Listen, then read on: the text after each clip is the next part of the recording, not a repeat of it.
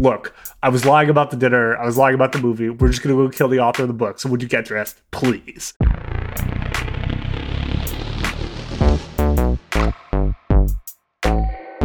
Welcome to Book Show, a show about books, with Jacob, John, and Kevin. Season 1 is all about Philip K. Dick. Until we get tired of him. Today, The Man in the High Castle.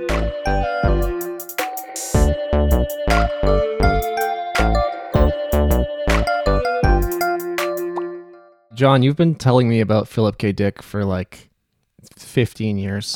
Frederick Jameson called him the Shakespeare of science fiction. And Philip K. Dick, in return, told the FBI that Frederick Jameson was a commie spy.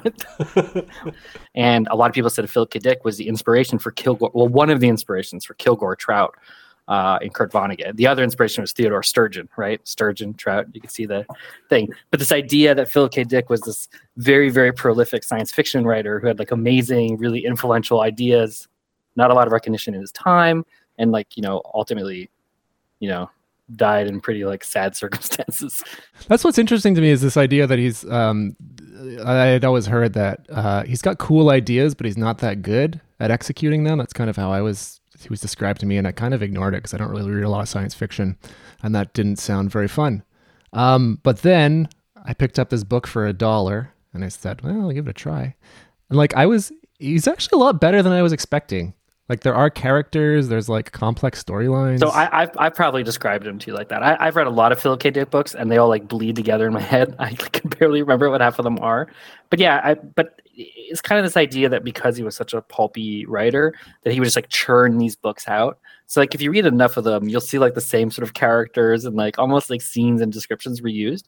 But he is a good writer. Like he can really write really well, and like his brand of science fiction is really of its time. Like it's really that like pulpy, really bold ideas kind of science fiction that like I think is like it's still like popular now in a way. Like it's kind of kitschy. Well, he's kind of like my sense is like he's almost like the kind of like I don't think he's credited with kind of inventing cyberpunk, but he's kind of the thing right before cyberpunk that I think cyberpunk kind of runs away with, right? This kind of sort of like paranoia about government and like there's the future, but it's gone wrong.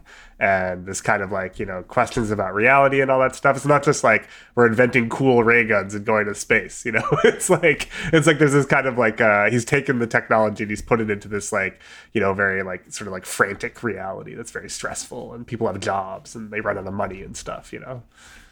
I think he did do a couple of those books though. I was reading like before this one came out. Like I think early in his career, he did a couple like big flop literary novels, and then he did a couple like super. I think he had literary aspirations, and he was definitely. Yeah. If you read his books now, there's some cyberpunk elements like that skepticism of government and like sort of like maybe urban elements, but it's not quite cyberpunk. But that like Blade Runner, inspired by Do Androids Dream of Electric Sheep is like without a doubt like one of the quintessential cyberpunk, pieces of art. But the aesthetic in the book and the movie, I find are like very different, It's not like William Gibson or like Snow Crash guy. What's his name?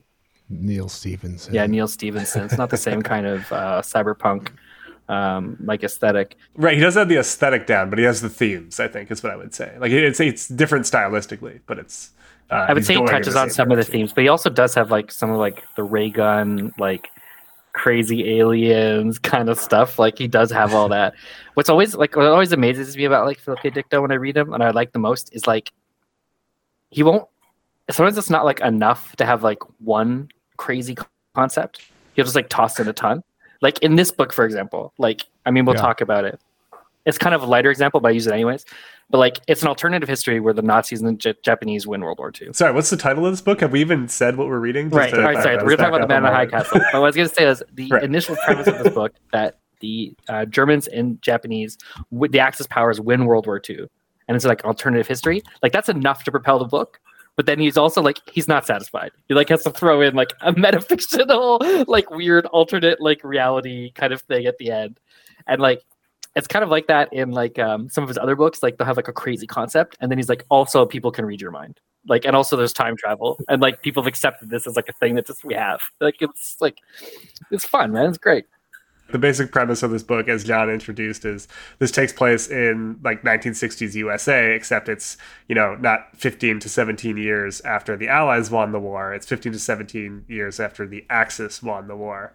So it follows, several characters throughout what is now like a divided United States, where you've got a sort of Western zone under Japanese control.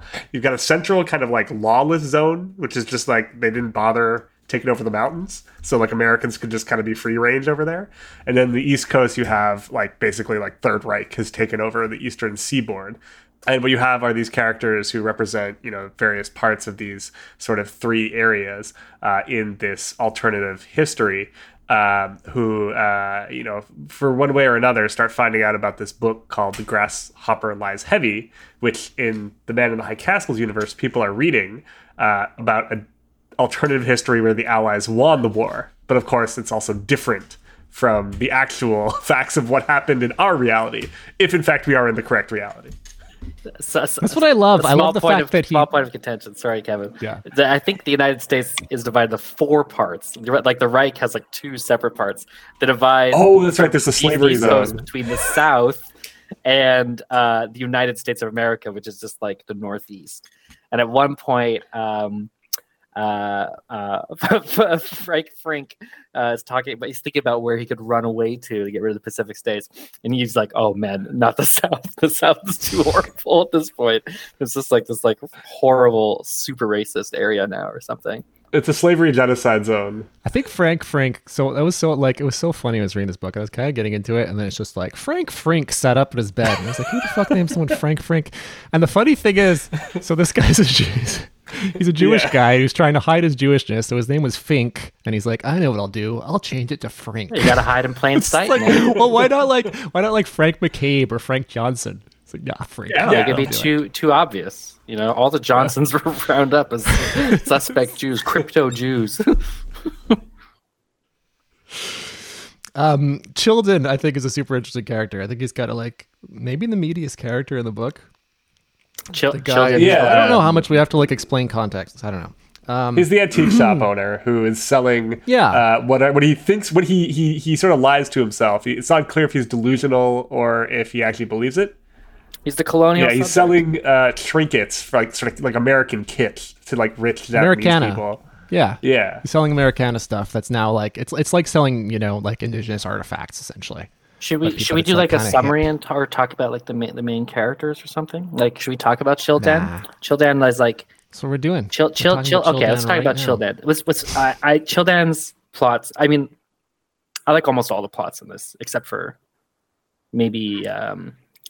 No, even that I like Juliana's what's her name? Julie?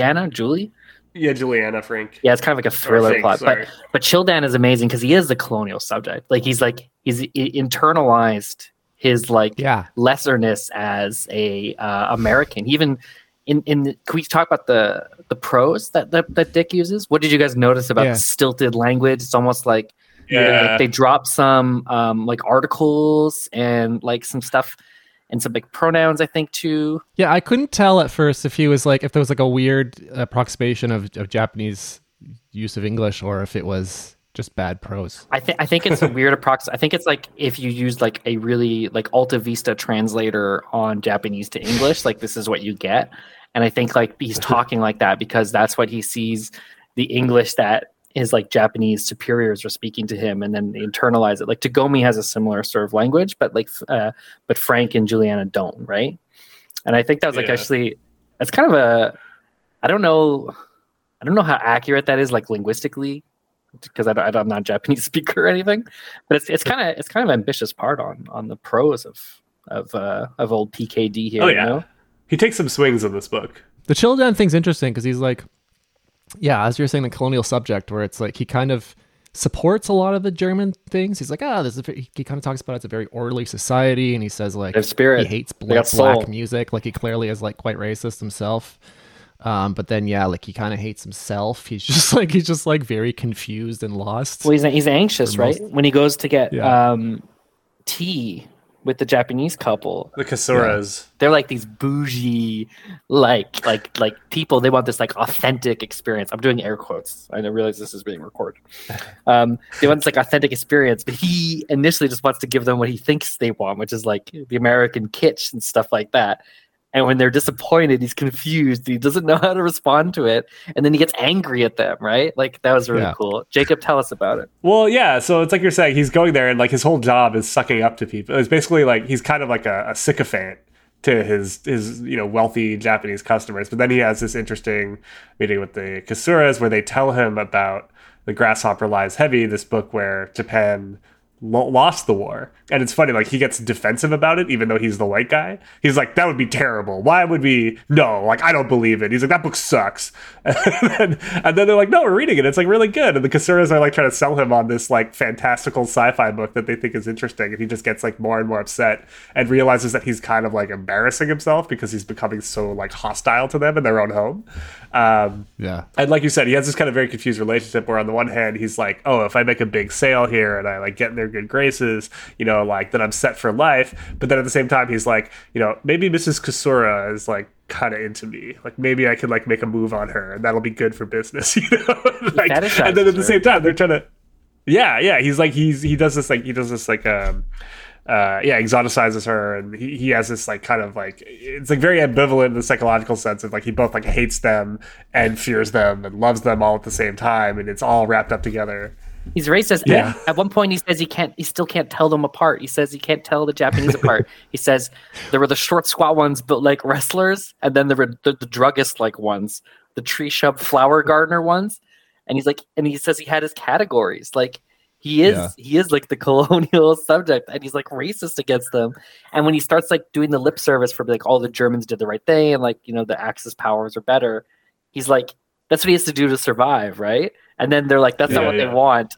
The scenes with him and them, but they're also like, because they're also kind of condescending towards him in a way. Like it's kind of interesting. And that's why I found it. That's kind of like my one of my first reactions to this book. It's kind of like, in Do the Right Thing, there's that scene. It's just like a supercut of a bunch of people of different races, like screaming racist words about other races.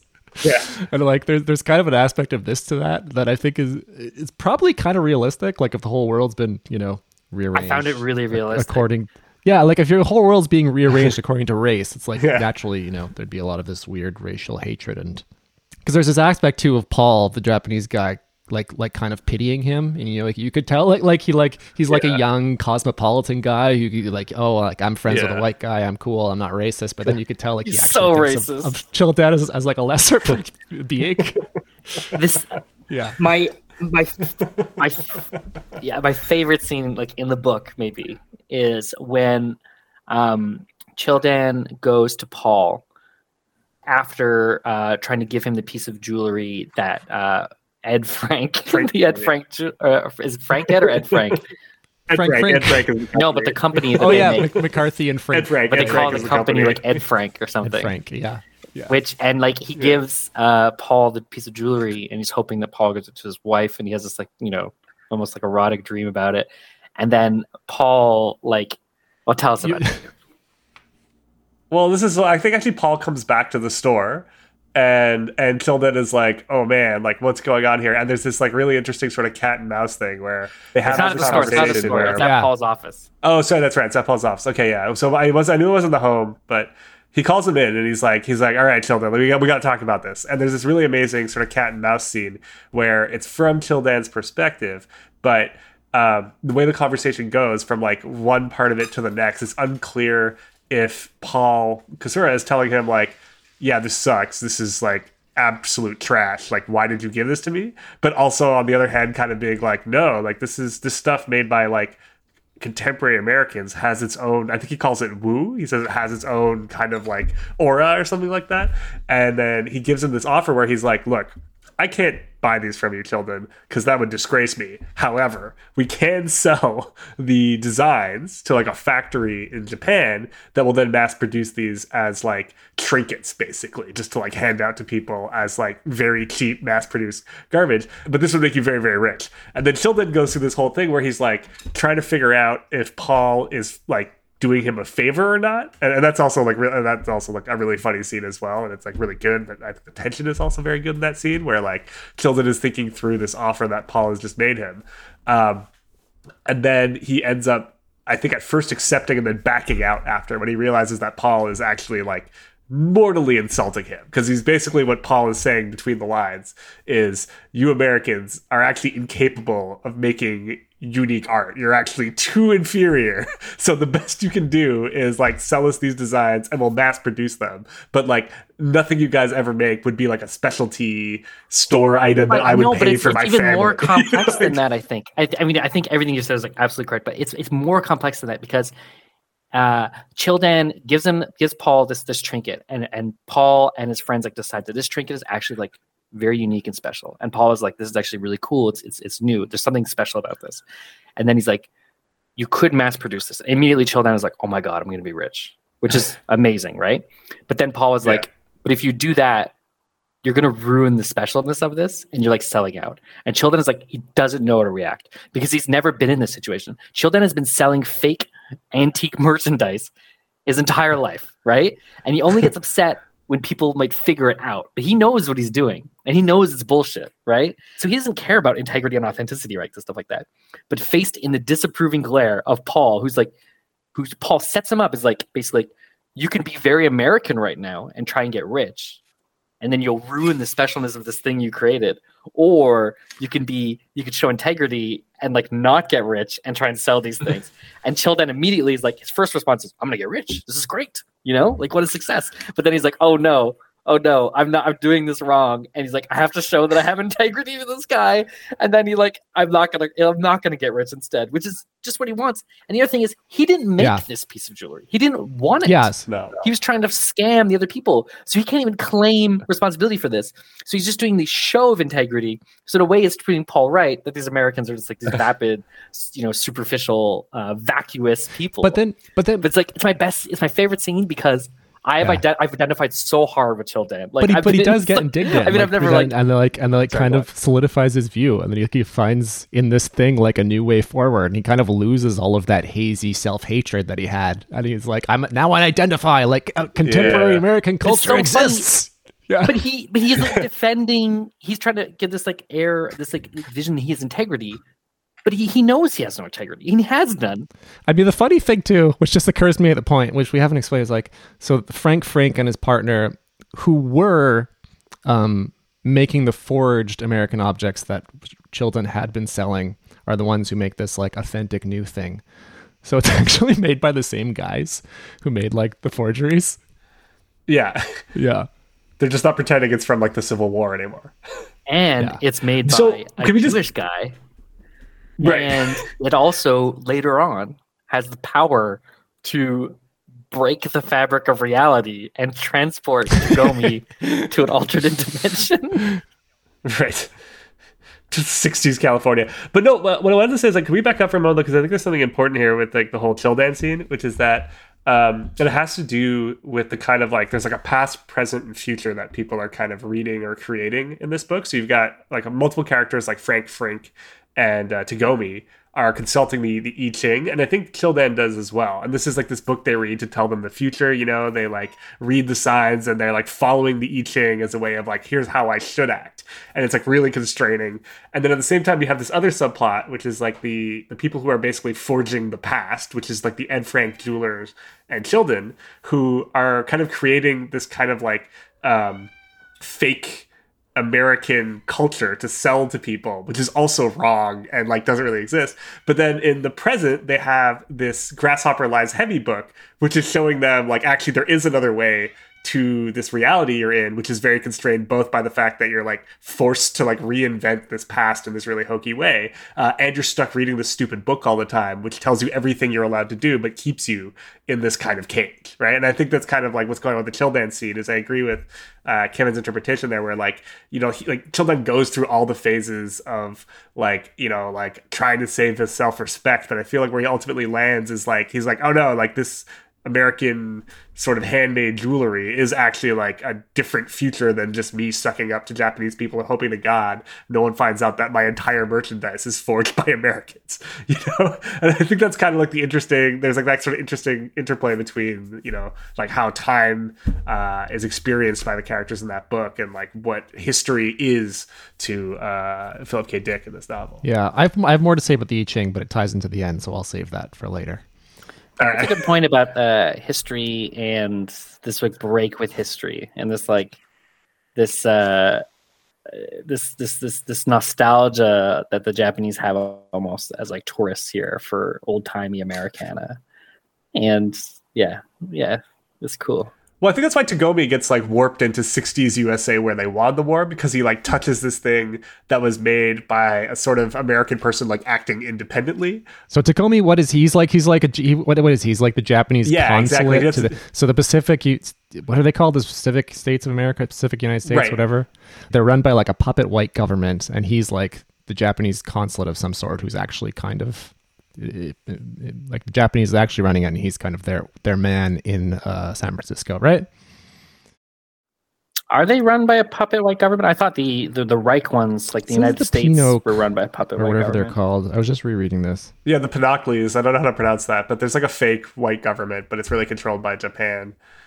But I think they have like more rights than So, anyways, and he's some sort of high ranking ambassador or something. Yeah. He's like a high level bureaucrat, basically. Yeah, and he gets his hands on this thing. I forget how does he get it? He goes to Childan. Okay, at the end of the book, he's upset because he used the revolver like Clint Eastwood and killed the two SD secret police officers that come to arrest Baines, who's actually an Abwehr, which I looked up, which is like a German secret service that Hitler didn't like because he felt they were like pre-Third Reich, I think. My German history is not very good. And so Bane is actually, I forget what his real name is, but they come to capture Bane or kill him. And Tagomi, like a cowboy, and supposed to be specifically like a cowboy, basically uses a six shooter to kill them. But he's so upset by it that he ends up going to Childan's store to return the gun, and Childan won't accept it because it's a fake. And then he sees one of the pieces of jewelry and he ends up getting it. And then he doesn't get it. And he's really upset. He's upset for numerous reasons, but he's really upset that he doesn't. He's trying to analyze this piece of jewelry to get, a reason to keep living.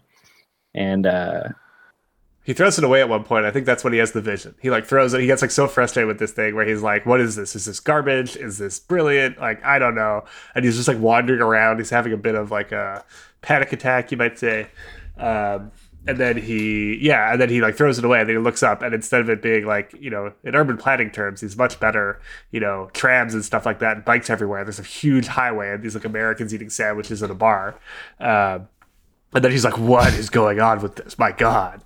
And they're racist to him. Yeah. There's no petty, and all the Chinese petty grab drivers have disappeared. And then he's like goes, and none of the white people will give up a seat at for him. He sees the Embar Cadero Freeway, which I looked up, and apparently is people hate this thing. And one of the Tagomi sees it, and he says, "I never saw it before." And a passing man says, "Awful, ain't it? That's the Embarcado Freeway. A lot of people think it stinks up the view." And that's a thing that exists in real life. So presumably that was built after the war, and this is like him falling out of this alternative Philip K. Dick reality and into our reality. He falls into the real 60s. He falls into real 60s San Francisco. That's what he falls into. And then he sees only cars and buses, like Jacob says, horrible urban planning, which is very funny. And then he wanders into a restaurant where all the stools are taken up by white people. There's no Japanese people, and none of them give him his seat, which is like really amazing to him. And he can't find the pedicabs at all. It's an amazing scene. And I'm sure we'll talk about it, but I'm going to pose the question now. So, is this a third alternate like reality? Is this our reality that he goes to, or is it the reality in the Grasshopper Lies Heavy?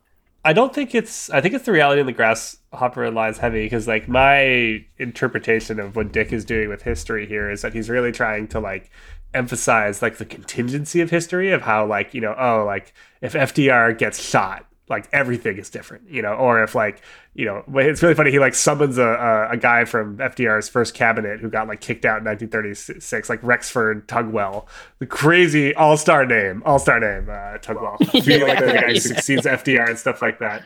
But I think what he's like really getting at is like there's a lot of like contingency in history, and that like, if you're looking back on things, it has a tendency to seem as if it all had to happen that way. And what is going on in the book though is all these characters are getting these like sort of subtle and not so subtle hints that actually they can change the direction of things if they sort of abandon thinking of history as something that's kind of set in amber or something like that. Yeah. I have a lot to say about this, but I think maybe we should skip ahead to the end, because I think all this stuff. Well, should we talk about together. Juliana then? Because we haven't really talked about her at all. Well, let's walk through that because her storyline kind of takes us to the big revelation. This is the messiest part of the book, by the way. Like when we're talking about Philip K. Dick is kind of like a hack. Like I think this storyline is like, it's not saying that it's bad exactly, but it's like there's a lot of seams are showing here. Yeah. So so she for reasons that are unclear to me, she separated from Frank. It was over the name. Jeweler. And she lives where, in the Rocky Mountain states? She's in neutral territory. She's in Colorado. The government in the Rocky Mountain states? Okay. Yeah, and she's just like running a yoga studio, and she's just like kind of... No, it's a judo studio. Sorry, she's yes. doing martial arts. Yes. But her life's kind of aimless, right? And then this dark, handsome stranger comes into town and charms her at the bar, and then they like start sleeping together. Does he say he's a trucker? He says he's an Italian trucker or something. Yeah, he's working with these truckers who are traveling from New York to San Francisco or something like that. Yeah, I forget where their destination is, but they've come from the East Coast. They're heading to the West Coast, and they stop at a diner, and she's trying to like eat her lunch there. And she strikes up a conversation with this like Italian guy Joe, who's one of the truckers. Yeah. And then they start a romance. And then he's like, I'm going on the road. And she decides to go with him for, again, reasons that are not entirely clear. No. He invites her. He says, we're going to go to, I think, Denver. And he says, I'm going to show you like a good time. Right. He's like, I have all this money. And he's like, I'm going to take you out. We're going to buy some clothes. And she's like going to go along for like a really exciting time. Like that's what she wants. Yeah. And it seems like she's kind of taking him for a ride, right? Because then she's like, yeah, sure. And then she goes and like spends it. It's just like more clothes, more underwear, more. Well, she's kind of afraid of him too. Yeah. Like she's always scared of him. There's always something weird about him. I mean, we know that he brings her along because she satisfies a type and they want to kill Abbottson. What's his the name? writer The guy who wrote The Abbottson. Grasshopper Lies. Yeah, author Abbottson. Because he ends up being wrong, but they think the Nazis think that Abbottson actually lives in the high castle, like a really heavily defended area, and they want to sneak in. It turns out just to be like just like a house in the suburbs. Cocktail party all the time. yeah, just like a 60s cocktail party. Like well, we skipped a little bit there where sorry, but that's why Juliana goes along with him. But it turns out he's actually a Nazi hitman who's supposed to murder the writer of this novel. Right. He shows her the novel too. Like he has like a really well used copy of the novel, and she's like, oh, what's that book? And then she starts reading it on the drive, and it sort of becomes clear over the course of the narrative. Like it's not clear to her. She's just kind of like, oh, this like nice man's taking me out and we're spending a lot of money, but there's something weird about him. But it like sort of becomes clear that, like you're saying, he's like an assassin sent to kill the guy who wrote this book. She's always reading the book. It's always like she feels like kind of trapped. Yeah. That's how I read about it. He's actually I found him very scary. Yeah. But then she slits his throat with a razor. Okay, can we talk about him though for a second? This guy Joe, because he talks about how he was Italian and he was like an Italian commando basically, and he got Purple Heart, and I looked up a lot of the names he mentioned, and it's all like legit. But then when they go to Denver, he gets his haircut. He gets the blonde haircut after, and it's like turns out he was just like a Nazi pretending to be an Italian, and it's like.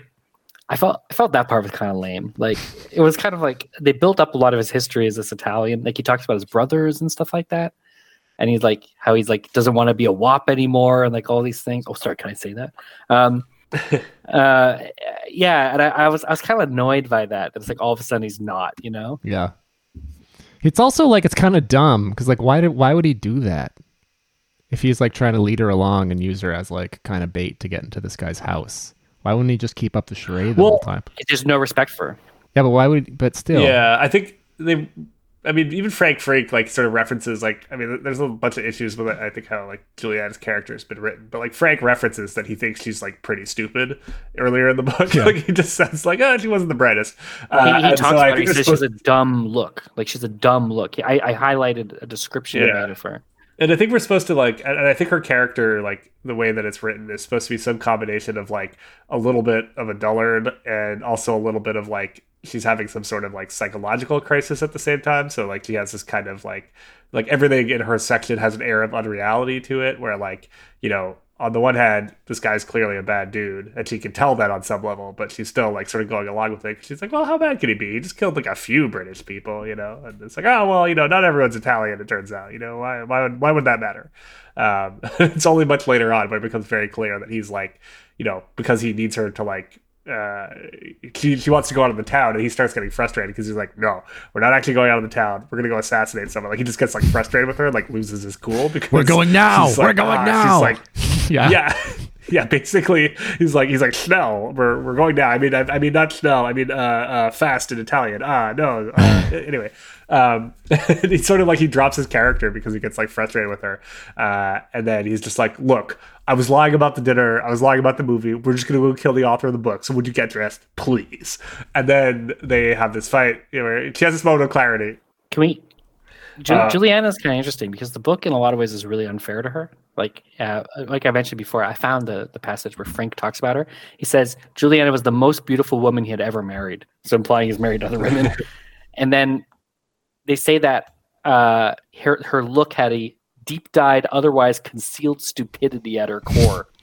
She had a way of greeting people that's plant-like, silent, and I'm on a mysterious errand way of coming and going. Like it's very insulting there. But she's the one that like discerns the true nature of reality at one point, you know?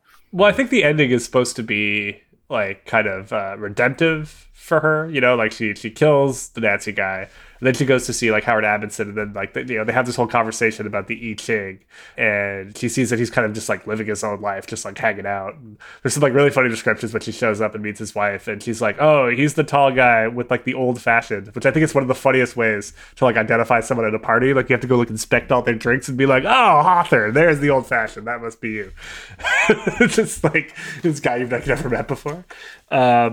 And then like they sort of, and then he like humors her by being like, fine, we'll like consult the oracle, like whatever, lady, like as long as you get out of my house, because you're like covered in blood and you're like asking me like what you should be doing with your life, and I have no idea. Not by then. She had stayed in a motel, she cleaned up. Oh, sorry. They have this whole scene where she goes to the motel, she cleans up, she stays, and she talks about how she doesn't have the right bra for the dress. And it's like really gratuitous, and she's like basically like, I can't bend over, my boobs are gonna fall out. And then like it's not like it's not like Chekhov's boobs where they come back later on. No. Yeah, not Chekhov's shotgun, right? Yeah, it doesn't go anywhere. But there's a funny side too in that where they mentioned that like part of the reason her boobs are so big is because she does judo. They're like, yeah, like they didn't used to be that big, but then she did all this judo. Yeah, there is a weird, uncomfortable thing, but all the women in this novel are like just kind of weird sexual objects.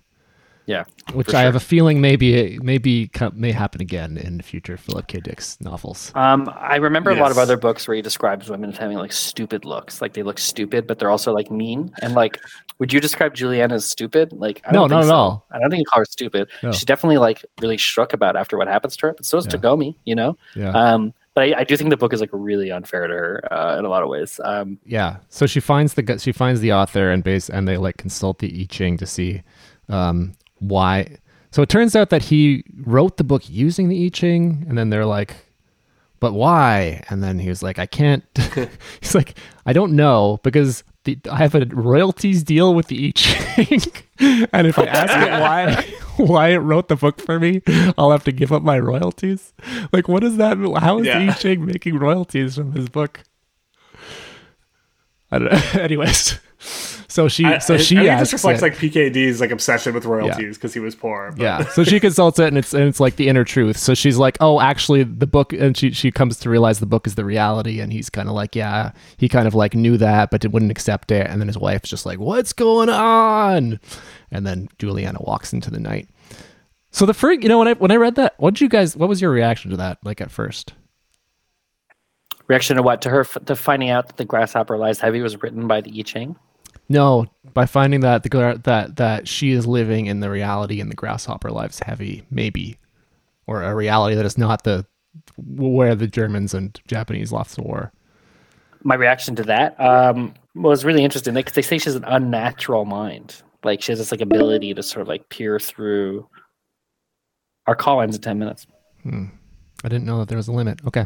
I'm more interested in the reaction about the I Ching wrote the book. That was more amazing to me. Let's get to that in a second because I have other thoughts about that.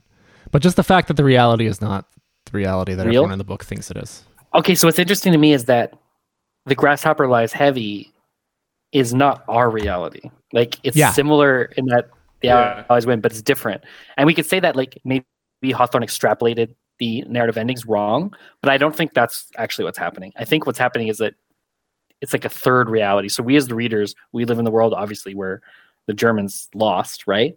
But like the book is saying like there's more than one reality. Like there's the one where the Germans and Japanese win. There's another one where they lose, but it's like where a new Cold War between England and Britain happened.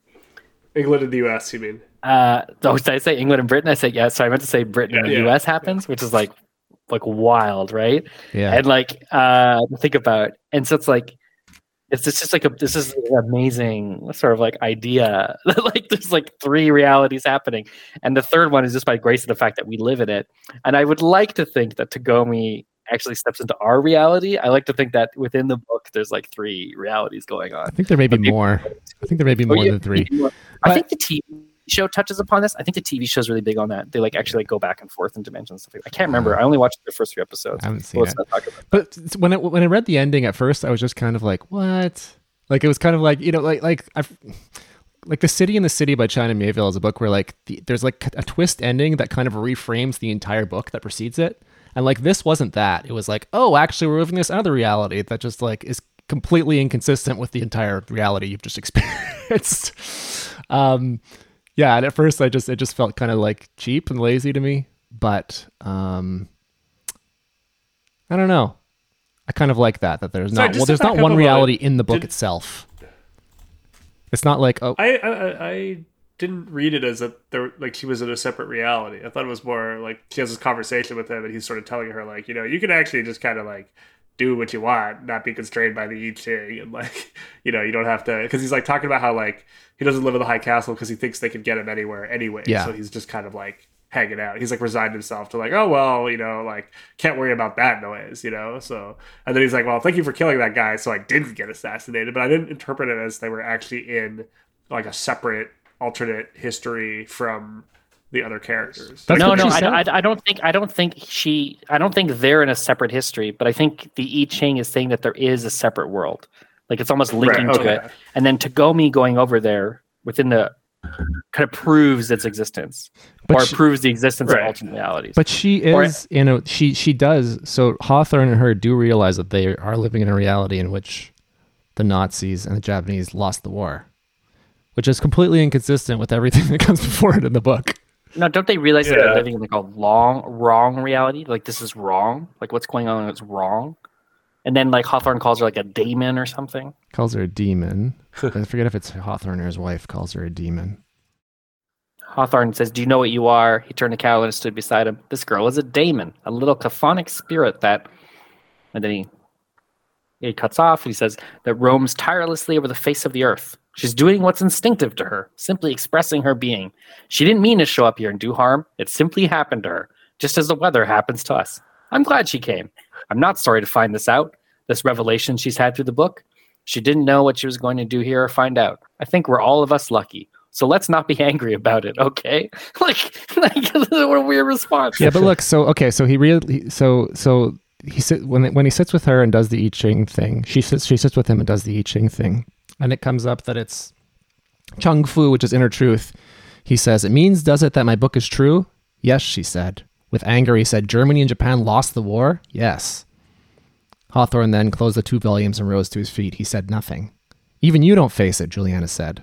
So it's like, I think like in this version of it, this is like she is either living in the book or in our reality. Well, he also says there hasn't been a Gestapo since 1947 as well at some point, which I was confused by. I just saw that now, so like it is actually very ambiguous, like what is going on here. I think what they have to face is that like there is no. Well, I think either they have to face is two things. One, there is no truth, or that like reality is this kind of like matrix like simulation, anyways, which kind of ties into a lot of his other books. This like idea of like the simulacrum and stuff. You know what I mean? Yeah, I found the passage you're talking about. It says, she says, with anger, he said, "Germany and Japan lost the war." She says, "Yes." Hawthorne then closes 2 volumes with her feet, like you said, and she says, "Even you don't face it." Yeah. I think what's facing is that like they're living in a fundamentally unreal place. But I think what Philip K. Dick in the book are also saying actually kind of ties into Philip K. Dick's like weird like theophanies and stuff that he had. He thought like God was like letting him see between realities and stuff. That like reality doesn't exist, like essentially. Yeah. Or this idea of history is like it doesn't exist. And maybe it's about the fictionalization of it, like the narrative. But they are like, as Jacob mentioned, like they're obsessed with like this book is obsessed with like the historicity of things. You know, it's like fake idea of the past and yeah. And then going back to the I Ching thing, I think there's a way of reading it too, where because everyone's constantly consulting the I Ching throughout the book. And there's a reading of it where, like, I think they are creating their own reality. Like this thing that's predicting the reality is actually creating reality as they're going along. It's true. Maybe there's infinite realities. It also creates this book, The Grasshopper Lies Heavy, which is a reality that is as fictional. Like it's as fictional as the one in Man in the High Castle. Like it's not what happened in reality. You know what's interesting? So there's like several histories, right? Like there's like the alternative history at the crux of this book. Then there's the history in Grasshopper Lies Heavy. Then there's our history. Then there's the obsession with the Americana that the Japanese are obsessed with. But then there's also the I Ching, which is like this thousands-year-old like Chinese book, right? Like it's like everyone's venerating here, strangely. Yeah. Weirdly too, because the Chinese people are kind of like the lowest of the low socially. Like all they can do, it seems, is drive pedicabs. Yeah, they actually use racist language against them too. Yeah. But I guess it's part of all the whole confusing, nonsensical racial hierarchy. That's the book. What do you think about history in this book, Jacob? Like about these things? What do you think? You mean like the historiography of it, or like his interpretations of like where the world goes after 1945 if like the Axis win? No, let's talk about that later though, because there's some really, really interesting things about that I want to talk about. Namely, that like the Nazis could get to Mars, but they couldn't make television. Like, right, only the Canadians let's talk about could that television. Later. It's so funny. Yeah, but if you murder all the Jews, you don't get Hollywood. Like, I did not make that connection, Jonathan. It's like kind of a compliment. But that's exactly what he says. Anyways, we'll talk about that. No, but it's the idea of like, I guess historiography. I can't say it. History, making history. Historicity? Yeah, super history. Extra history. Sorry, I can't even that guy history. But like that idea and like this idea of like nostalgia or like this aggrandizement of history or the fakeness of history. Like what do you think about all that? Like the central revelation that the Grasshopper Lies Heavy is like correct, and the Japanese it's not correct, but at least it's correct that the Japanese and the Germans didn't win the war. My understanding is the inspiration for writing this book for him was he read like a counterfactual history of the American Civil War where like the Confederates win, right? And I think what he does here is interesting, where I think he intentionally makes the Grasshopper Lies Heavy wrong, right? So it's like kind of closer to our reality, but it's also wrong in a bunch of key respects. I think if this book were just a counterfactual history, it wouldn't be what it is, right? Like that's kind of been done before, I think. I think there's like some crazy, like, I forget the guy's name, but I think there's an actual writer who just writes these like epic, like 1,000-page, like counterfactual, post World War II histories and stuff like that. But like, I think what PKD's doing here is he's sort of showing that like, there's a kind of lack of stability both in, or this is what he's trying to say, there's a lack of stability in terms of like actual recorded history, and that he doesn't think that that's like, almost like those kinds of historical practices where things are kind of like determined by things that came before is a good way to like look at history. So I think that's why he intentionally makes the grasshopper lies heavy wrong, which is to sort of remind us like, yeah, like things could have gone any number of ways. It happened to have turned out the way it did. And when you talk about something like World War II, we're very lucky that like Franklin Delano Roosevelt was not assassinated, because in some ways he's a kind of like, special character of history that, if he didn't exist, it's unclear, how the United States would have behaved in the war. And I think what he's showing is like, yeah, like things could go slightly differently with like, very unpredictable results. And I think that's a kind of a more interesting thing than just like, oh, maybe the Nazis could have won. That would have been swell or wild or whatever, like, I don't think he's really interested in that. I think he's more sort of saying like, we should think of history as always being contingent, always being something that could have changed at any moment. And so what that means for the present is that we should regard it the same way and not be kind of, constrained. Like we shouldn't let the past constrain our options going into the future, which is like most tellingly kind of illustrated by the Chilton thing, where like, don't let this fake bullshit Americana past like constrain your options as a person, where you have to like grovel to Japanese people and not believe that like white people can do anything. But it's interesting. I think you're right. It's like this alterity of history, like this like fundamental randomness of it, that like these events, if they just went one other way, like if Churchill didn't die, he becomes this like horrible Trump-like despot. Like they literally say that in the book, like Grasshopper Lies Heavy. Like Churchill becomes even in the real world, he's kind of like that. Okay, but what's interesting is that what you're saying, if it's correct, it's interesting. But everyone is obsessed with this book, the I Ching, that gives them. I keep using the word obsessed, but they're really focused on this book, the I Ching. That like gives them a system or like a heuristic to navigate the randomness and contingency of history, by having like basically a magic 8-ball that tells them where to go. And they all find it like very freeing and satisfying, maybe because it gives them this illusion of control, which is probably also what I guess he's saying about reality and about these books and these narratives we create are basically just magic 8-balls or I Chings that lay this like framework on like these fundamentally random occurrences that completely shape how we live, right?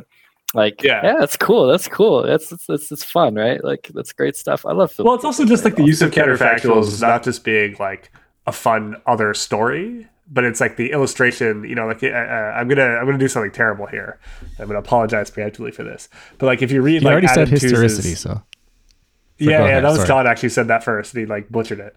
But no, what I was gonna say is like if you read something like Adam Tooze's history of like the Nazi war machine, this really great. Oh my god, Mark! I know. I apologize. I know. Well, I'm surprised. Tooze gang, rise up. Yeah, you should be surprised. I have amazing self-restraint. I did consult the Oracle. I really am taking the contingent moment to be like, I don't have to mention Tooze's blog say about Man in the High Castle. No, he probably has something to say about it. But anyways, if you read his like history of like the Nazi war machine, like I think he uses counterfactual in that history to illustrate all kinds of other things, right? Where it's like he's both sort of like doing this kind of like review of like the sort of myths of the Nazi war machine, but like if you read that, it's also really interesting too, just for the counterfactuals he uses.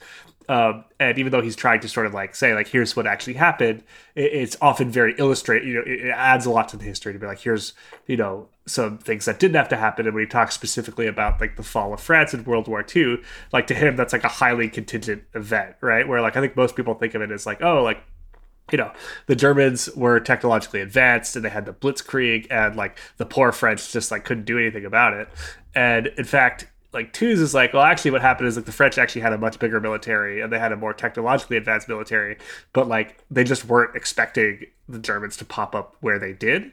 And because of that, it was like this sort of like tactical gambit that was like 1 in a million that happened to work. It led to like one of the biggest, like the biggest nation on the continent, essentially, like falling out of the war in a way that like nobody expected. And I think that's like a much more interesting read of what happened than like, I think a view of history that PKD has, ironically enough, which is like, I think he really thinks history is made by like a few special people at the top of the pyramid.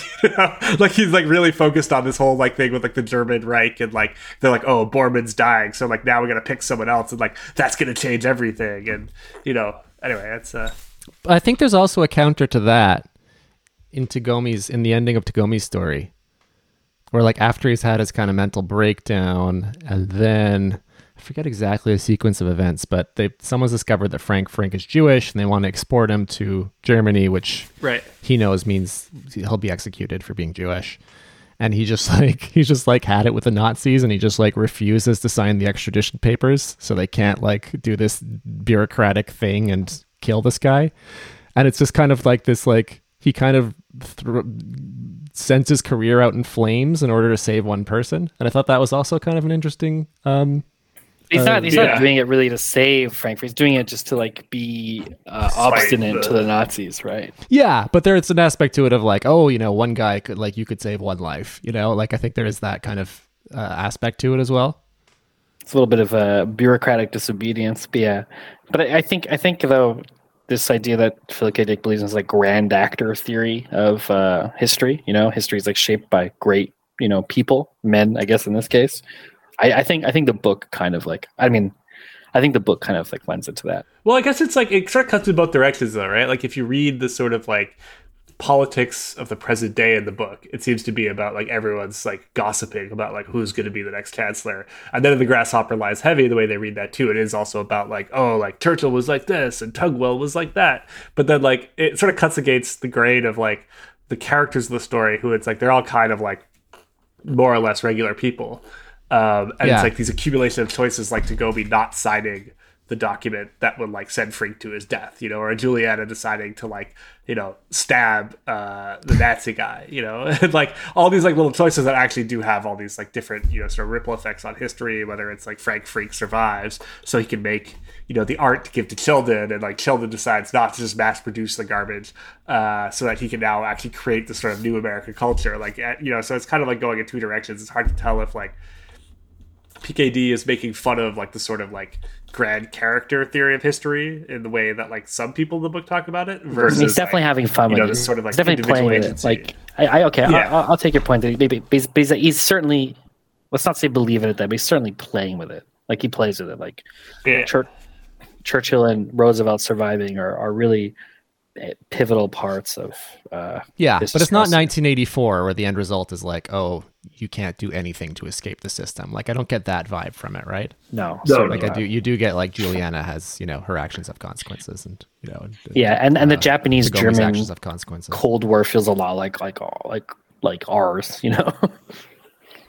I mean, that's what was interesting, kind of what you're just saying about, I like this idea that it's like, oh, we're in this kind of dystopian future, but a lot of dystopian science fiction is everyday life is just like horrible and raining down on you, and all you can think about is Big Brother. Whereas this is just like people just get jobs and go on with their lives, you know. And it's like their life, their world's horrible in some ways, and it's like they like it in other ways, and they're just like they just keep going, you know. Which is like it's just it's again it's a colonial subject.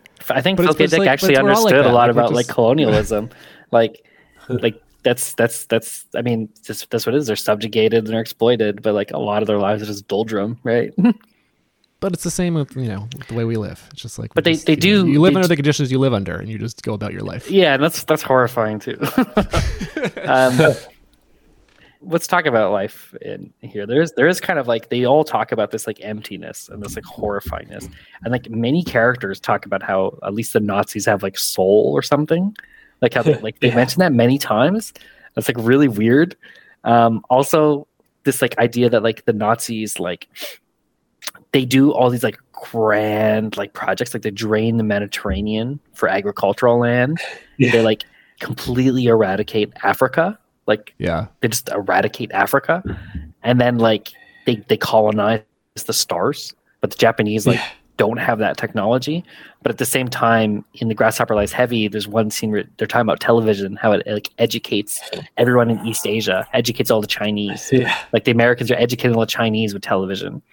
And like she's like, wow, isn't that amazing? And there's one point where they talk about television's like this like invention in Europe, and this is the 60s, right? And they don't have television. And it's like the idea that like if America, like on our world where like America, you know, and takes over, we got entertainment, man. Like when Joe is complaining about the music and stuff like that, he says like the book industry is a cartel. All the music they have is like horrible propaganda music and stuff like that.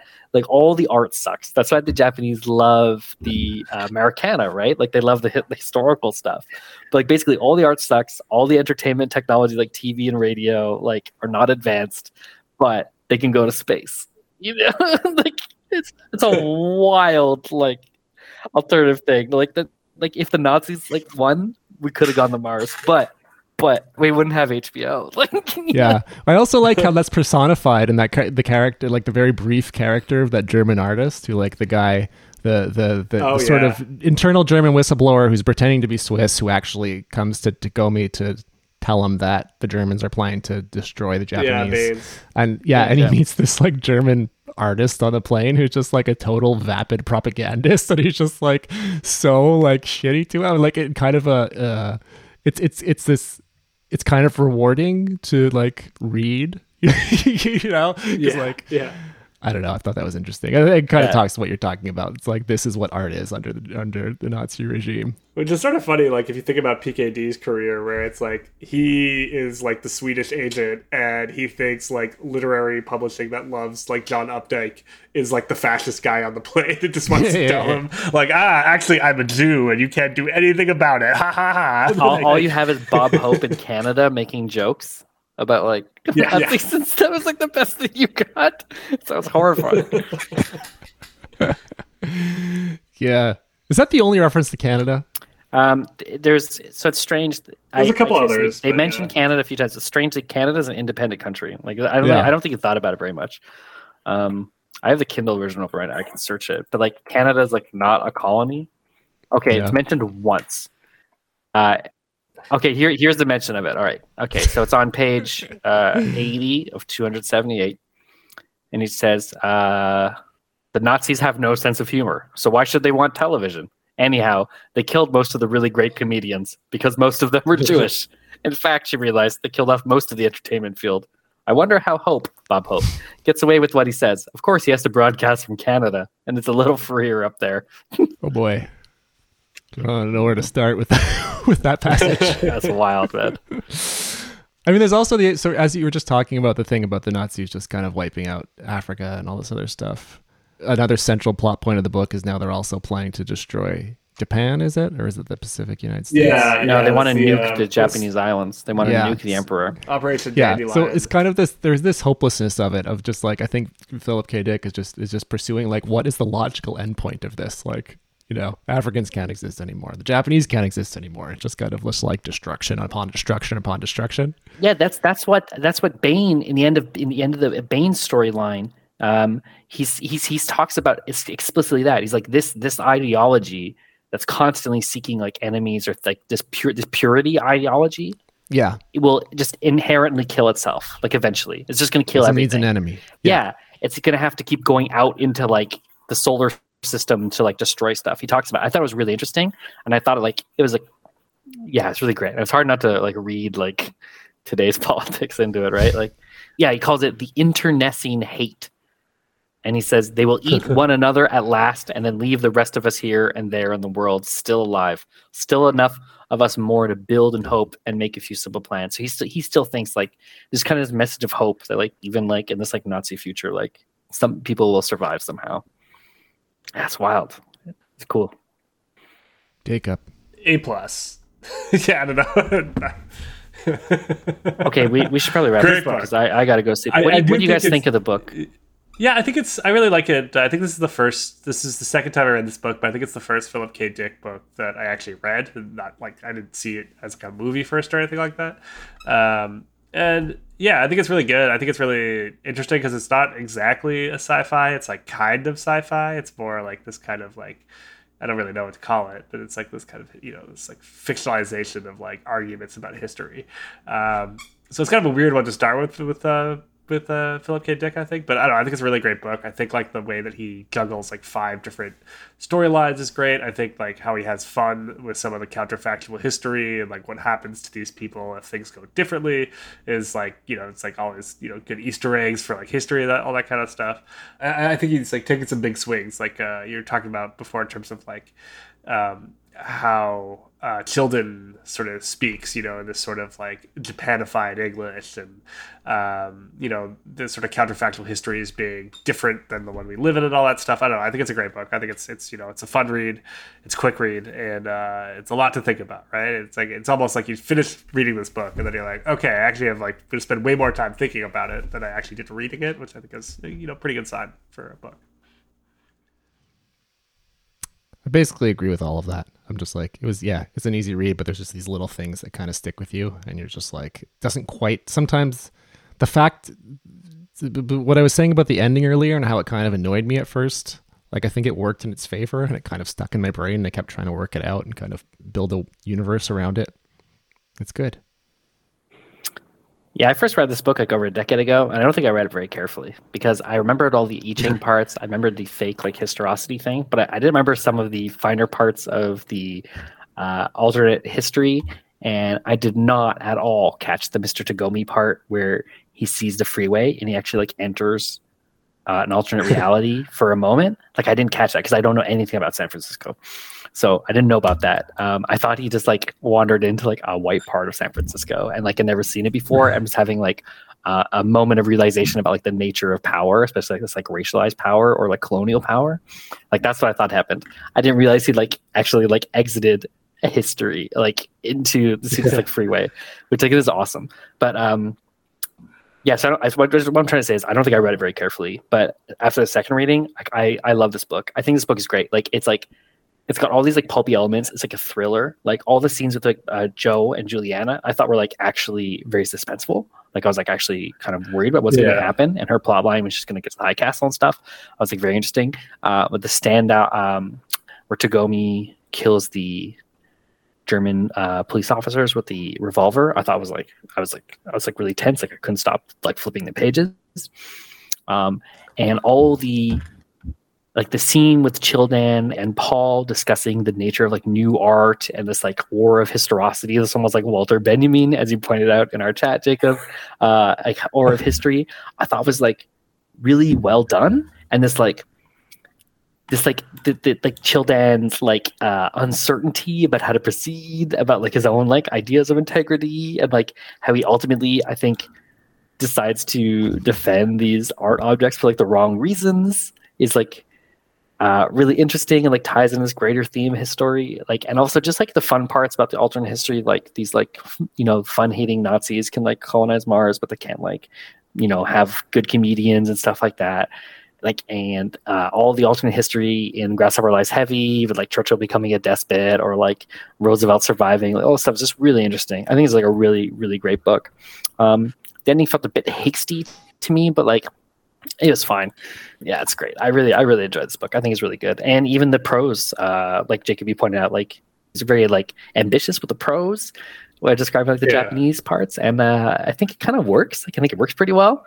I think it's a really great book. I really enjoyed it, and yeah, I kind of want to revisit the TV show now because it's. I don't think it's. Maybe we could watch it a couple episodes. We could have a podcast about that. I don't remember liking it very much. I watched like 3 episodes of it. I hated it, but now I'm kind of interested in it again. I don't know.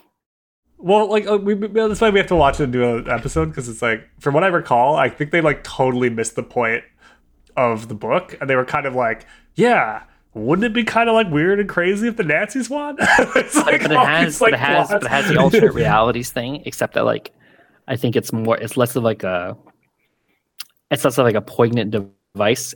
A poignant sort of like reflection on our own ideas of history and stuff like that. Whereas it's actually like a plot device where they can like contact the other reality. Like, yeah, like they really I think they really didn't get what was going on in this book, or they did get it and they just rewrote it to make like a 5-season TV show out of it. And it's kind of like, do I really need to see this like Nazi guy with his family, and like he likes his family, and it's like, oh, like I guess if the Nazis took over Boston, there'd be like normal Boston people living their lives, but they'd just be dressed in like lederhosen and looking to kill Jews all the time. But then that would just be their job, like it's just a job to them, like, but he loves his kids. Like, it's like really weird. Like, it's a really strange show. Yeah, he might be a Nazi, but he's a father of daughters.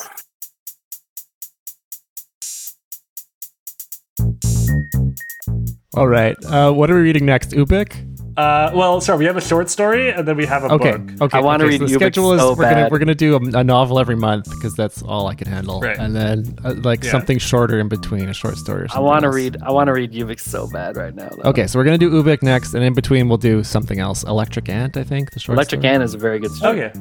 I have no idea. I've never heard of any of these stories, John. You liked that one, so I put it in the spreadsheet. Do you want like any Oh, yeah, there we go. spoilers, like thematically or anything? No.